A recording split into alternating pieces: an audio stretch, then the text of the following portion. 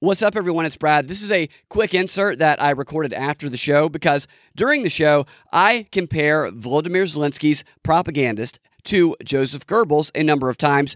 Unfortunately, prior to recording the show, I looked up how to pronounce Joseph Goebbels, found some audio, listened to it, and I listened to someone who also wasn't good at pronouncing that name.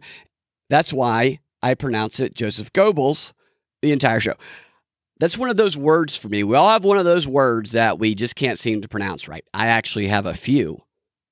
This is one of them for me. I get confused. Is it Goebbels? Is it Goebbels? Is it somewhere in between? Is it Gerbils? Is it Joseph Gerbils? Anyway, I apologize for that. I hope you do enjoy the show anyway, because there's a lot of good stuff in here. I got to tell you, especially when we get to those clips of Volodymyr Zelensky's propagandist, and you will see that she is, in fact, his own private, Joseph Goebbels. Enjoy the show, y'all.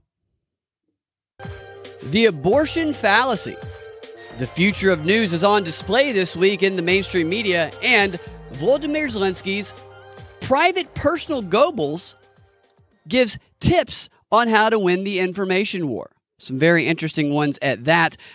You're watching the Propaganda Report's Drive Time News Blast. I am Brad Binkley. Lots of interesting news to talk about today, starting with the top story of today. The top story of almost every day, it seems like lately, and that is the story about former UGA football star and current Senate candidate for the United States from Georgia, Herschel Walker. Correct me if I'm wrong, but it just feels to me like the media, they don't like Herschel all that much. They seem to have it out for him. In fact, they seem to have coordinated a establishment media-wide effort to tackle Walker behind the line of scrimmage before he can even make it to Election Day. Because the only story that they've been talking about for feels like the past week, and they've got some new breaking news today, that's what they say anyway, it's a joke really, is this story about this accusation being made against Walker by a former girlfriend of his who claims that back in 2009, 13 years ago, that Walker, who is very outspoken about his anti-abortion beliefs, that he paid for her to have an abortion.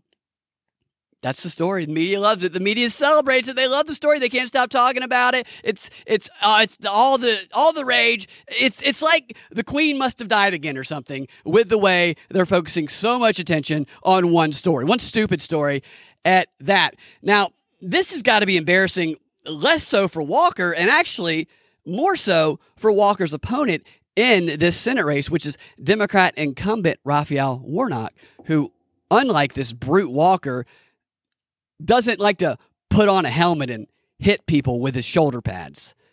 He prefers hitting people with his car, as long as that person is his ex-wife. Despite Warnock's inclination to treat his ex-wife as though she were a speed bump that he'd never in hell slow down for, he is actually a charismatic, experienced leader, a preacher, a trained politician who has done this before he's won office. He knows what he's doing. He's got good ads out there. He's got support. He's got money. Yet despite all of this, he was trailing Herschel Walker, a brick, like a literal brick. Herschel Walker's not the greatest candidate in the world, okay? And that's probably why Warnock's got to be a little bit embarrassed that he needs this much help. I mean, this is a lot of help he's getting from the establishment media to try and flip this race back in his favor away from Walker. Because Walker, let's be honest, his campaign skills, they're not likely to win him any political Heismans anytime soon. And Warnock has got to feel like trash to be losing to this guy. Walker's not the sharpest knife in the drawer is what I'm trying to say. Not the second, not the third.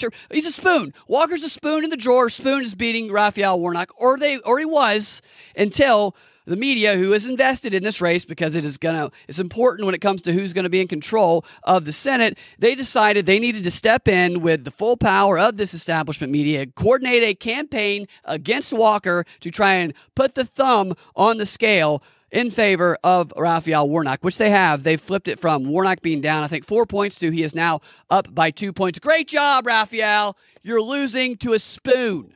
Well, you're barely beating a spoon. Excuse me. How dare I?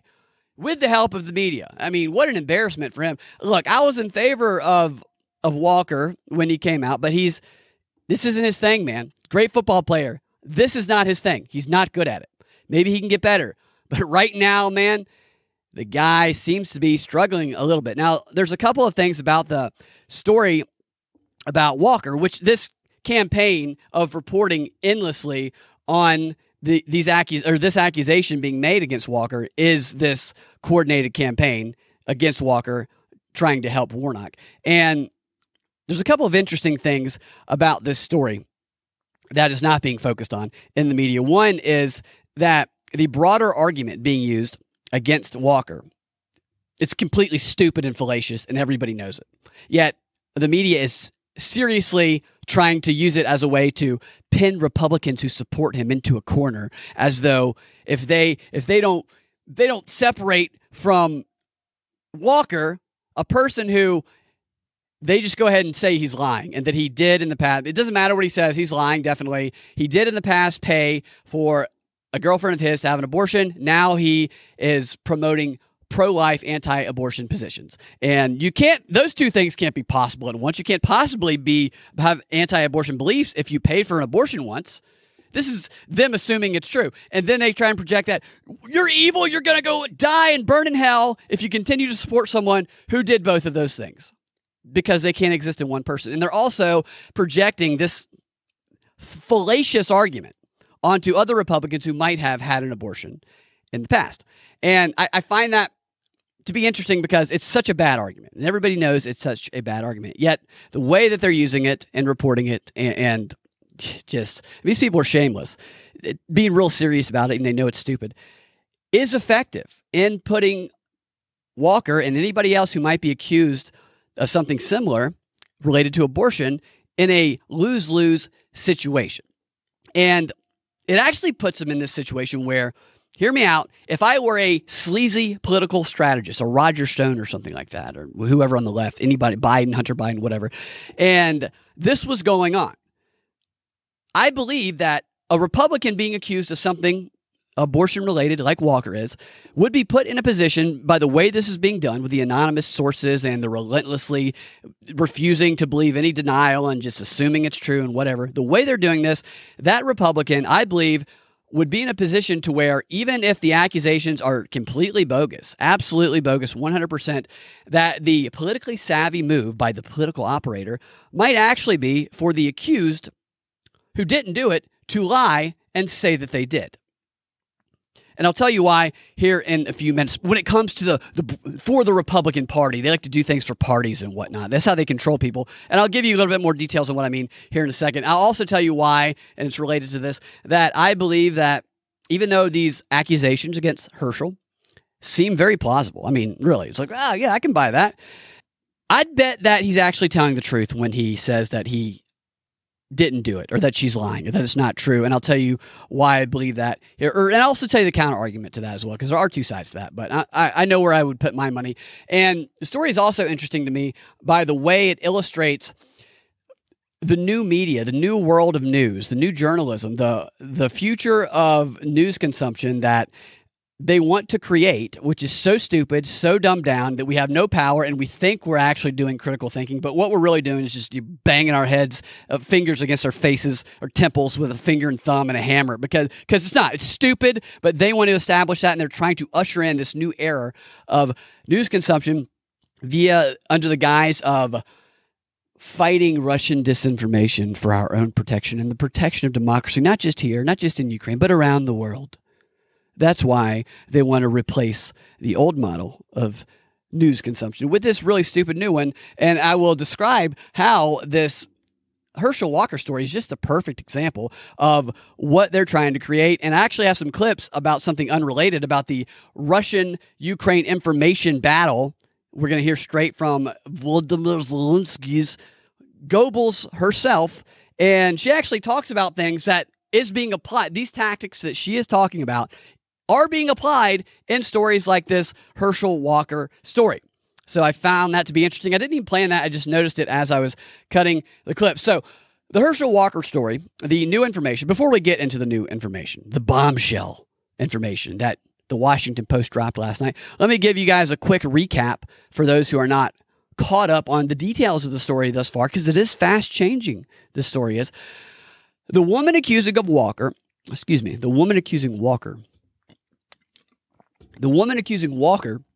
of paying for her abortion. We don't know who she is. She has not been named. Why is this? Well, because it's 2022.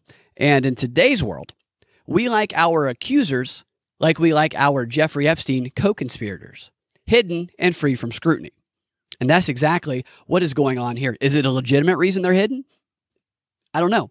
There's also possible non-legitimate reasons, especially due to the timing and circumstances, that it seems a little sketchy, a lot sketchy. Actually, the woman spoke both to the Daily Beast and Washington Post, our authoritative sources, two of them, only on the condition of anonymity. Both publications did ease our worries over the credibility of an anonymous source by assuring us that they have examined the evidence in support of her claim. The Washington Post, the detectives at the Post and the Beast, who have all that equipment, who have bigger magnifying glasses that we could ever have, better fedora hats, better detective minds, just not as stupid as us, and can actually evaluate credibility like we can't. They did it for us, and they're telling us what they learned and what the meaning of it is. And here's the two pieces of evidence that they examined. One is a $575 receipt from a women's medical center where she allegedly had the abortion around that date in 2009. And the other is an image of a $700 check that was printed on an ATM slip that Walker is alleged to have sent her a week or so after the alleged abortion via FedEx, and she cashed it 9 days later. So that's the evidence in support of it right there. A couple of questions come to mind for me. One is that, well, let's assume that it's true, just for the sake of argument, that not just true, that the check itself is a legitimate check. The image of a check, of a receipt, a 13-year-old receipt. Let's assume it's legit. What does that prove? Well, that proves that Herschel Walker sent somebody who asked him for money $700. Absent of any other evidence, and this hearsay we're getting from anonymous sources. I'm sorry, an anonymous source doesn't become stronger when another anonymous source corroborates the first anonymous source's claim. And that's what they're telling us here. How stupid is this? How stupid are we? These are phantom claims, phantom evidence. And maybe they're real, but the evidence we're being presented is phantom evidence built on phantom evidence, made to appear like lots of evidence. Because the phantoms are all around. Give us real evidence. Show us the evidence. Show us the people. Let us vet them. Don't just tell us and expect that we are supposed to believe you because you're an authoritative source. But that is what they want. That is the new model of news that I'm referring to. Back to the topic at hand. Isn't that a rap lyric? Probably. Everything's a rap lyric, I guess. That was probably a rap lyric. So it proves nothing, even if that is legitimate. Now, another question I have is, could any of you find a 13-year-old receipt from an ATM machine? Well, why is there just an image of it they looked at? Why not the whole thing? Why just an image? That's another question. And could you? I couldn't. I might luck into one if I looked for like a month. But could you? Some of you probably could. Others probably not. And another question is someone who is down to their last $600, which apparently, according to the article, she was, and that's why she had to ask Walker for the money.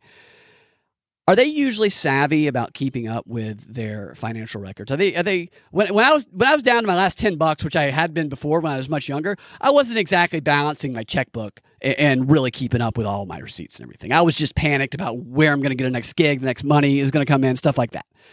So maybe she did keep up with it, maybe not. Or another possibility is the obvious possibility, and that is that Herschel Walker became famous. When people become famous, people who have known them come and try and suck off that teat, get that money, get that milk. And they try to do that. And oftentimes, not oftentimes, but we've heard stories about celebrities and athletes going broke because they keep giving all of their money to their friends. And this could very well be something that Herschel Walker did quite often. In fact, I'm sure it probably was. And he had a person who was down to maybe their last $600, it sounds like, who said, I need money, I'm in desperate times, help me. And asked someone he was close to once, he said, $700 is nothing for me. Send $700 over. Did she use it for an abortion? Maybe she did. For whose baby was it? Who knows? Maybe she didn't. Maybe it was his baby. Maybe she just did not tell him. That would be weird. However, what I bet she did do is, while she might not have kept her other receipts, she damn sure kept that one because she knew her friend Herschel was rich and she knew he was famous. And she knew that one day that little receipt might very well become very valuable for her if she plays her cards right. And maybe it did. Maybe she's getting paid by somebody here. That's assuming that it's true. Anyway, none of that proves anything, and yet this is all of the evidence they've given us. All of it. And they're condemning him, saying he did it. Maybe he did. I don't know. But they don't have any evidence to prove it. And this is what they don't want us engaging in the new media, in new news consumption. We are not to do what we're doing right now. We're not to ask these questions. We're not to analyze and dissect the evidence they provide. They provide us with what they say is evidence and what they say is sources, and then they provide us with a conclusion that they have drawn from those sources. We are not to poke holes in that conclusion and bring up alternatives. That is not allowed if they have their way and they usher in this new model of news consumption that they're working very hard to try and push through. Okay, now here's the new revelations. The bombshell revelations. You better sit down. This is big stuff here. This was reported last night by the Washington Post. It was spread by every other major outlet and still talked about all day today. Here it is, right here. Get ready. The woman in question, this is according to the Washington Post, had to repeatedly press Walker for the funds to pay for the 2009 abortion that she said he wanted her to have. That's it. That's the new revelation. That is the new revelation. You know how I know that? Because later in the article, when you're reading it going, where's the new revelation? The Post clarifies and says, where is it? It says, the extended discussion over payment for the procedure to end the first pregnancy has not previously been reported. The extended discussion has not previously been reported. The woman and the person she confided in both spoke on the condition of anonymity to protect the privacy of themselves and their loved ones. Everyone is speaking on the condition of anonymity. Nobody has a face here. But this was literally the bombshell that they dropped. Unbelievable. They tease this whole thing, and then they pull you in on this promise of new evidence, and then they just present you with a 10-page article that is just nothing but the same stuff they've been saying about Herschel Walker, which he said in his book for the past 6 months or however, with that one bit, that extended conversation is the breaking news we just discovered from our anonymous sources. Oh, be damned, Herschel Walker, you're done. And he might be done just because idiots will buy into this stuff. So that, by the way, if that's really the case there, if she pressured him, if he wanted her to have the abortion, and she, but he wouldn't give her the money, she had to pressure him, then he should be a Democrat, because they then might hire him to be their chief legal analyst, where they will also allow him to freely polish off his football spike, if you know what I mean, on a Zoom call in front of his CNN colleagues, which he will then not lose his job for doing. He'll still be their chief legal analyst. Be a Democrat, and you got it made there, Herschel. Okay, this brings us to the abortion fallacy that I did reference earlier. So Republicans are being drilled, as I mentioned, with questions about the Walker story. They're being asked if they'd back a fellow anti-abortion Republican who once paid for an abortion. Oh, go to hell and die. Oh. And then they're trying to apply it to these candidates, whatever. And if that candidate, admitted it in the past, right? They're like Satan spawn, evil, and they have to be killed by the tarred and feathered by the Republicans, because that just cannot exist, according to the progressives who are talking about this. And these questions are asked as these gotcha questions, which they're not at all. They are actually obviously fallacies. They're stupid questions, and they're accompanied by an argument that this is the fallacy, which is obvious. I mentioned earlier that it is not possible for someone to have an abortion or pay for one, and then later in life have and express legitimately anti-abortion, pro-life beliefs. Those two things can't exist. I beg to differ on that. Actually, this is the stupidest argument I've ever seen. This is that abortion fallacy, because I would argue that it really goes probably the other way, actually, because it's not uncommon for someone to have an abortion, pay for an abortion. I know people have done both, and then later in life regret that decision and ultimately become super hardcore pro-life, anti-abortion, because of their abortion experience earlier in their life. That is what led them to being the anti-abortion leader that they become. That is a story that is probably more relatable and more familiar to more people than we are led to believe. And that's a problem for them, for the media, because They don't want people thinking about it in that way, because that's a reasonable way to think about this. One that could very well humanize a Republican who has lived that story.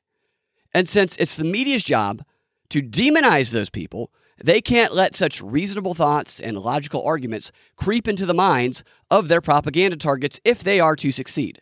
Which is why they pretend that what is reasonable and logical is actually illogical and insane, while at the same time acting like what lacks all logic and is clearly fallacious is based on sound reasoning and is a normal way to think. It's backwards. These propagandists, it's like they pose as a protective wall around the dilapidated castle that is the minds of their targets. Their goons and thugs stand guard outside around the wall, posing as knights and soldiers, pretending to protect the crumbling castle from harmful information, when all the while, unbeknownst to the brainwashed mind inside, what they're really doing is making sure that under no circumstances does solid logic, sound reasoning, or strong arguments find their way inside that castle to awaken and free that imprisoned mind that has long since forgotten what freedom actually is. Long story short, that's why the media hates good arguments and only wants to control perception.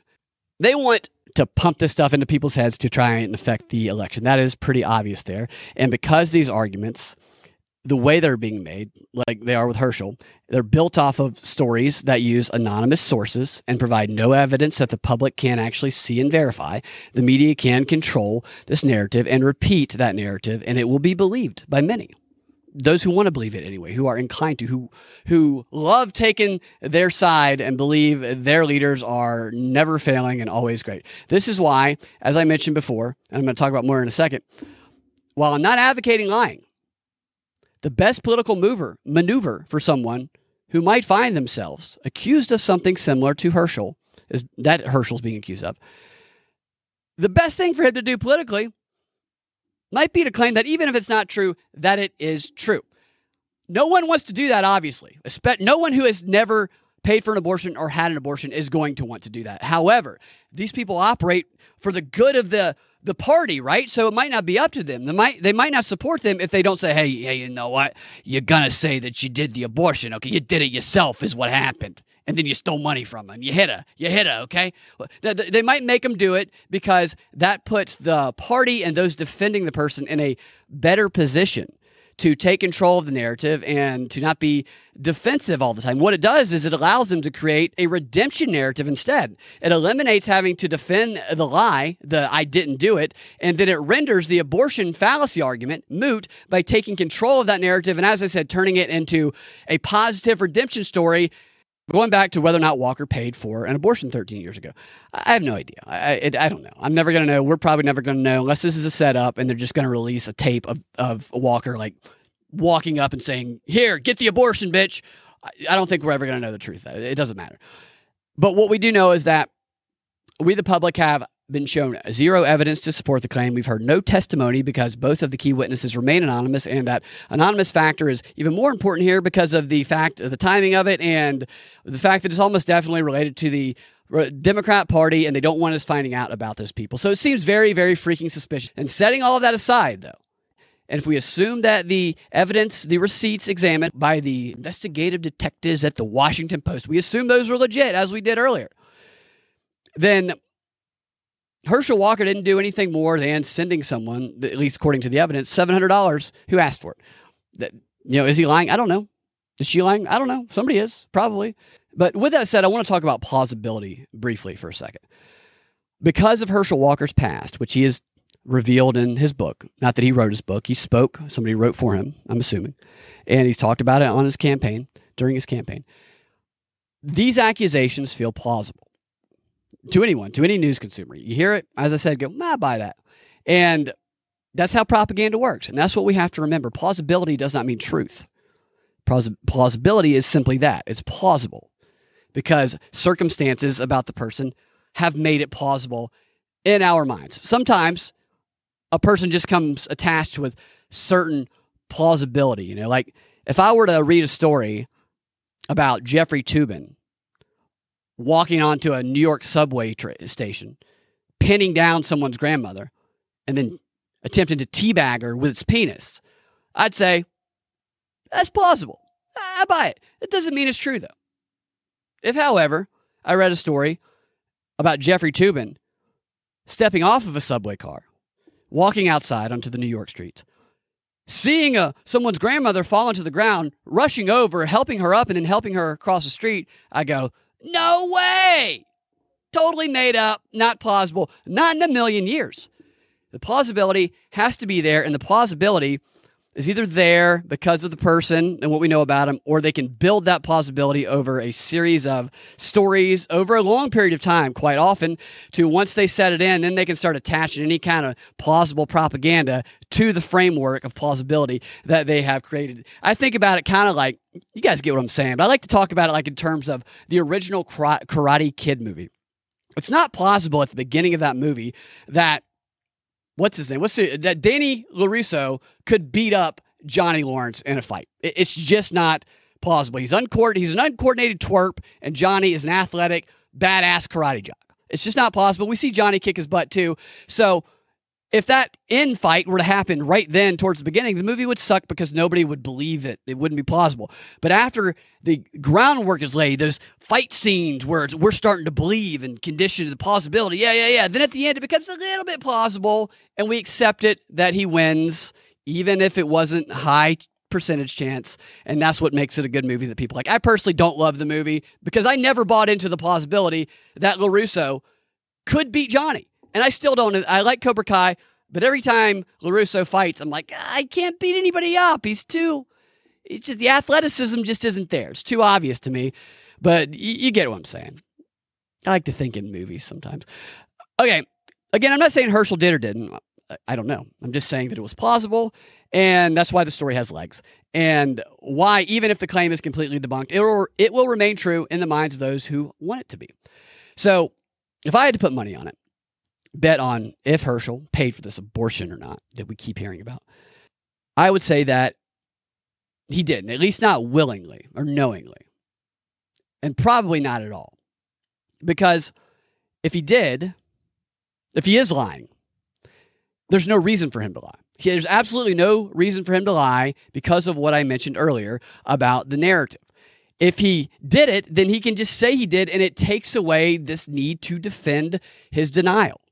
And it takes away the power of their abortion fallacy argument, and it puts the power back into the hands in the form of a redemption story that people can actually get behind. And relate, I think people can relate to, some people can.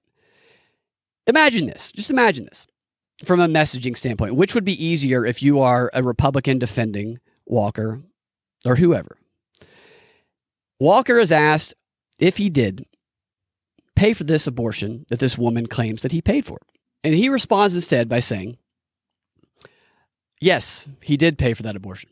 He made that decision at a time when he was lost and he was searching, and that he's had to live with that decision for 13 years and will have to continue living with it for the rest of his life, and that he became very depressed about it, in a real hole, until he was pulled out of that hole by his faith, where he found clarity, he found direction, and that led him to making another decision, because he knew he could not go back in time and change the past. But what he could do is he could spend the rest of his life fighting for the lives of the unborn babies of the future, something that he'll always wish he had done for his own. Now, is that an easier position to defend, or is no, he didn't do it, even if he didn't do it? No, he didn't do it, when they're going to assume he did anyway. And then, well, how dare you defend someone who had an abortion but now says they're anti-abortion? This gives a story to the progression. I'm not advocating to lie at all. What I'm saying is, if he's lying, it's a stupid move. That's all. That is absolutely all. And by the way, no one would really want to lie about doing that if they didn't. And if they did do it, that would really suck that they had to do that, or felt they had to do that, actually. I was just presenting, from the mind, the way that these strategists think about this stuff, that I'm actually surprised that they didn't get Herschel to do that. I guess the counter argument would be that By the way, that's why I believe that. That's why I believe that Herschel probably is telling the truth, because it makes no sense for him to lie. The argument against that would be that if he did do it and he did tell the truth about it, then what he might gain from spinning it into this kind of narrative I described might not be worth what is lost in people who are so hardcore, I guess, conservative or Christian on the right, who, if they find out he had an abortion, if he said it right away, that they would just never support him again. I think that's the counter argument, but I don't think that that's true. I mean, Trump was not the most moral person on the planet, and he was embraced by evangelical Christians. Christianity is about forgiveness. Not to say that all Republicans are Christians, but I think that's would be the basis of those who would never support someone again simply because they did something that even that person felt was a mistake and it changed their life and became why they believe what they believe today. I just don't see too many people doing that. And using that kind of story, if he did do it, is actually a non-fallacious argument that has good reasoning to it, that blows away the stupid abortion fallacy that the Democrats and progressives are using to shape public perception around it. It would have given them opportunity to take control. Although, if he didn't do it, I'm glad he's not doing that. I'm glad he is sticking to his guns and telling the truth if he did not do it. Because that is what you should do in reality. That's what people should do, even though they don't. Not all the time. Okay, the thing that I want to talk about now, briefly, is this new model of news consumption that's being ushered in that I did mention a moment ago. But let's go back into it a little bit deeper. And this Herschel Walker story, okay. Let's think about how this is being covered, being reported to us, and how it illustrates how we're not doing any thinking. We're just absorbing meaning that's being given to us by these propagandists. And this is the model they want to create, absolutely, as they talk about it all of the time. And they create it under the guise of fighting disinformation, fighting fake news, whatever the current enemy is. And this new model is not designed to enlighten or create critical thinking in anybody. It's actually intended to inoculate the public from any source of information who is not deemed to be credible and authoritative by the very people and organizations in power who have done nothing but prove to us over and over again that they will continue to lie to us. They have, in fact, begun to tell us that they lied to us in the past, but that they did it for our own good. So it's okay that they lied to us. I mean, this is how brazen they're getting with these lies. And now they get to determine who our authoritative sources to trust are and who we are not allowed to trust. That is the whole idea here. This is kind of how it works here. And we may get to some of these clips here in a second of this brand new think tank with Zelensky's Goebbels, which is so totally eye-opening. We will get to at least 2 of those clips because I promised them, and then we'll do the rest in the XR is what we will do. So there are so many sources of information on the internet right now, right? And you can't control it all.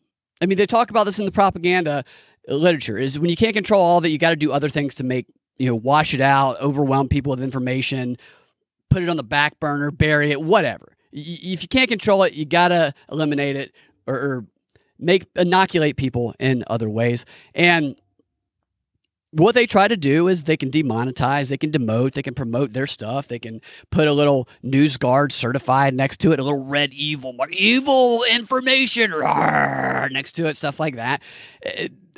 They can't shut down the internet. They can do that temporarily, but they want us all connected to the grid. So they have a bit of a conundrum. They want us all connected to this grid so they can track us, get all of our information, but they also don't want us finding other possible sources of information that might exist on this grid because, quite frankly, they're not the best cyber hackers. People can have even if they controlled everything, cyber hackers could put inconvenient information that people could find, which we actually hear this propagandist say that Vladimir Zelensky did in Russia. He hacked in Russia to spread propaganda. Fascinating stuff. So on top of all of these other things, which are not a perfect solution, they're seeking a more perfect solution, and that is the hacking of our minds. And what they're trying to do, we actually heard Bill Gates talking about this too the other day in some of the clips, is that they want to teach children and elderly people digital media literacy.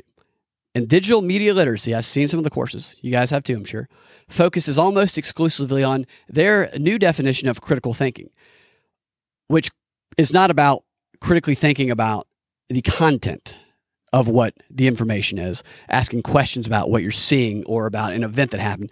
It's critically thinking, the way they put it, quote, air quotes, about if the source is authoritative or not. So you get one question in their ideal future. And that one question is, Before you look at any information, this is how this works. You get one question. Is this an authoritative source or not? If yes, you know with full confidence, you know what your thinking is done. You know with full confidence that all of that information all is true, it's helpful, and the meaning of it is moral that you're taking away, and you should be instructed by it. That's all you have to ask. If it's not authoritative, you do not look at the information that comes from a non-authoritative source. Why? Because it's dangerous, and it gets in your head to poison you like a virus. And that virus could cause you to even unintentionally spread Russian disinformation that threatens our very democracy and lives. I mean, lives are at stake here around the world. You don't want to be the one who goes meddling and even looking at that alternative sources of unauthoritative information and risk, nuclear holocaust. Really, that's almost kind of the argument they make with some of this stuff. They literally tell these activists not to engage, not to repeat any information that comes. They don't tell them to question this, to say, here's how you debunk it. They say, don't look at any information that comes from non-authoritative sources, which are, according to them, like right-wingers, basically, or election deniers, stuff like that. So people never engage in it. They just spread scripted messages that, quote, tell the right truth, the moral truth, fighting this bad information without ever actually looking at it. Ever. Because they've been convinced it's morally bad. That's the new model of news that they would like to create. And this Herschel Walker story, the type of reporting we're seeing, just think about it. We have two news operations that are deemed to be authoritative sources, the News Guard certified, the Washington Post and the Daily Beast, speaking to anonymous sources on our behalf, as I mentioned, because they can know who these people are. Like, they're allowed to, and they can ask the right questions. They're better equipped to analyze whether or not this is a credible source than we are. So they're going to do it for us so we don't make the mistake. And so they do that for us. We don't ever get to see who it is. And then they examine the evidence for us. We don't ever get to see the evidence because we're too stupid to examine the evidence, and we could come to the wrong conclusion if we examine that evidence ourselves. So they need to do it, and they need to guide us to what the meaning of this information and this evidence is. They do not leave wiggle room for our own conclusions because wrong conclusions are bad for their narrative. So they make us fear unintentionally spreading propaganda. They make us fear understanding the information that we might see because it might be so complex. And I even heard a guy at the Bill Gates thing say that people need to understand that there's some information, like medical information, that they search online that they are not equipped to actually engage with. That if they engage with it, they are going to get themselves hurt badly because they don't understand it. Talking about when you look up your symptoms of something or what causes a symptom, stuff like that. It was basically you don't need to look at information you're not qualified or certified to look at. It's kind of getting to that aspect of it, which is where the authoritative sources we're allowed to hear from come from. And this is their plan, man. This is the grand inoculation plan that we are going to actually see a little bit of in these clips here. All right, so here's what we're going to do. I'm going to give you guys a couple of clips because I've been promising this stuff from Volodymyr Zelensky's Goebbels. I do want to give you guys at least a couple of introductory clips. I will continue doing the clips in the XR. That's what the XR is going to be. And tomorrow, we're going to continue with it. And there will definitely be clips for tomorrow. And the ones that just are mind-blowing, I will probably bring back to the DNB. But if you do want to get access to the DNB XR, the subscriber-only portion of the show, where we're going to do that, and we're also going to do another one of the 100 things you're not supposed to know, number 16 this time, not in any chronological order, but we're going to do that. You can go to patreon.com/propaganda report and subscribe there today. That is how we fund the show. You can also leave a 5-star rating, a review that warms my heart and keeps me motivated and morale high. And you can also go to the PayPal links in the show notes on Megaphone and probably on the new website, propagandafight.com, and make a one-time donation if you'd like to support that way as well. That is how we fund the show. It's the only way we can keep this going is y'all's support and encouragement. And all right, let's dive into this final story of the day, which is about this information war, the tips on how to win the information war from Volodymyr Zelensky, his Goebbels himself. This is from a panel discussion. This stuff is from the Center for Strategic and International Studies, the CSIS. They held an interesting discussion the other day titled #NAFO, NAFO, and Winning the Information War. Lessons Learned from Ukraine. Those participating in the panel discussion are senior fellow at the International Security Program and of Smart Woman and Smart Power Initiative, Kathleen McGinnis. And then we have Seth Jones, who's a senior vice president and director of the International Security Program at the CSIS. We have Emily Harding. She's worked in the government her entire life, something she's very proud of, fighting disinformation, a deputy director and senior fellow for International Security Program at the CSIS. And then a couple of guests they have brought in is retired U.S. Marine and co-founder of an organization called NAFO, Matt Morse. I'll tell you what NAFO is when we get to his clips, which probably won't be till tomorrow. But this guy is basically, he's the mimetic warfare head. An American former Marine leading the mimetic warfare on behalf of Ukraine. Really some interesting stuff that these guys... In fact, this is probably all I'm going to do tomorrow. And then the final one, who we are going to hear a little bit from today, at least one, is the woman who is a former journalist in Ukraine and President Zelensky's former spokesperson, his Goebbels, you will see. And she is there virtually. Well, sort of. You'll see. You'll see the image here. So this first clip is from Kathleen, the moderator. She is just giving a quick little introduction of what this is about. This does give you some context to understand. As we continue to observe Russia's war in Ukraine, not only have we witnessed stunning successes from the Ukrainians on the battlefield, but the Ukrainian government has dominated the information space in the West through both President Zelensky and many others, many of whom are volunteers, and their masterful ability to shape international narratives surrounding the war. Okay, we see right off the bat, this is about shaping narratives. And we know in narrative warfare, because we heard it from the experts themselves, the ones who wrote the book for the intelligence community, that narrative warfare is not at all about truth. It is about meaning. It is about taking information, providing the meaning that you want the public to take away from it and interpret it as, and giving it to them in a narrative that enables you to do that. They want to remove all possibility of the public determining a meaning on their own. So they try and get in there and give them that meaning first.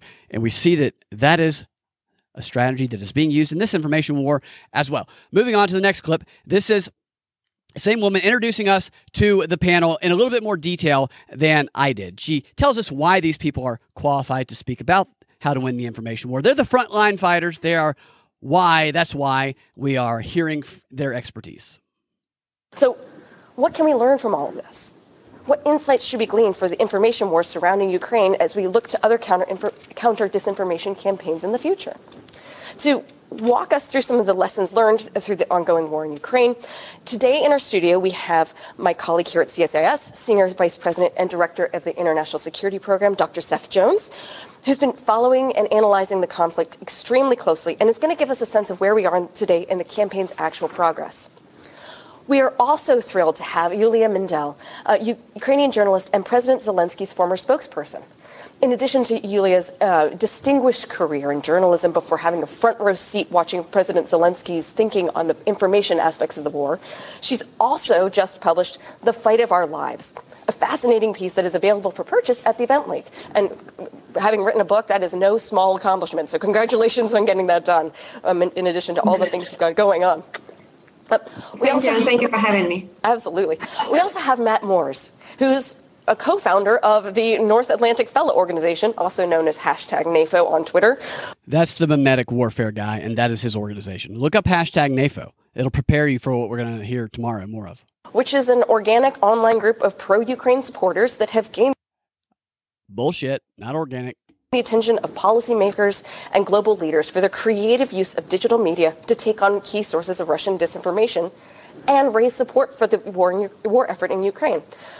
So he'll be able to speak a bit more to us on why we have lots of images of cartoon Shiba Inus popping up in our timelines these days. You notice that cartoon Shinu Ibus? I thought that was a crypto thing. Well, it's apparently something else too. Which came first? Who co-opted it? And finally, we have Emily Harding, a senior fellow and deputy director of the International Security Program, our expert on information operations and disinformation, who's been tracking the evolution of U.S. responses to Russian propaganda for years.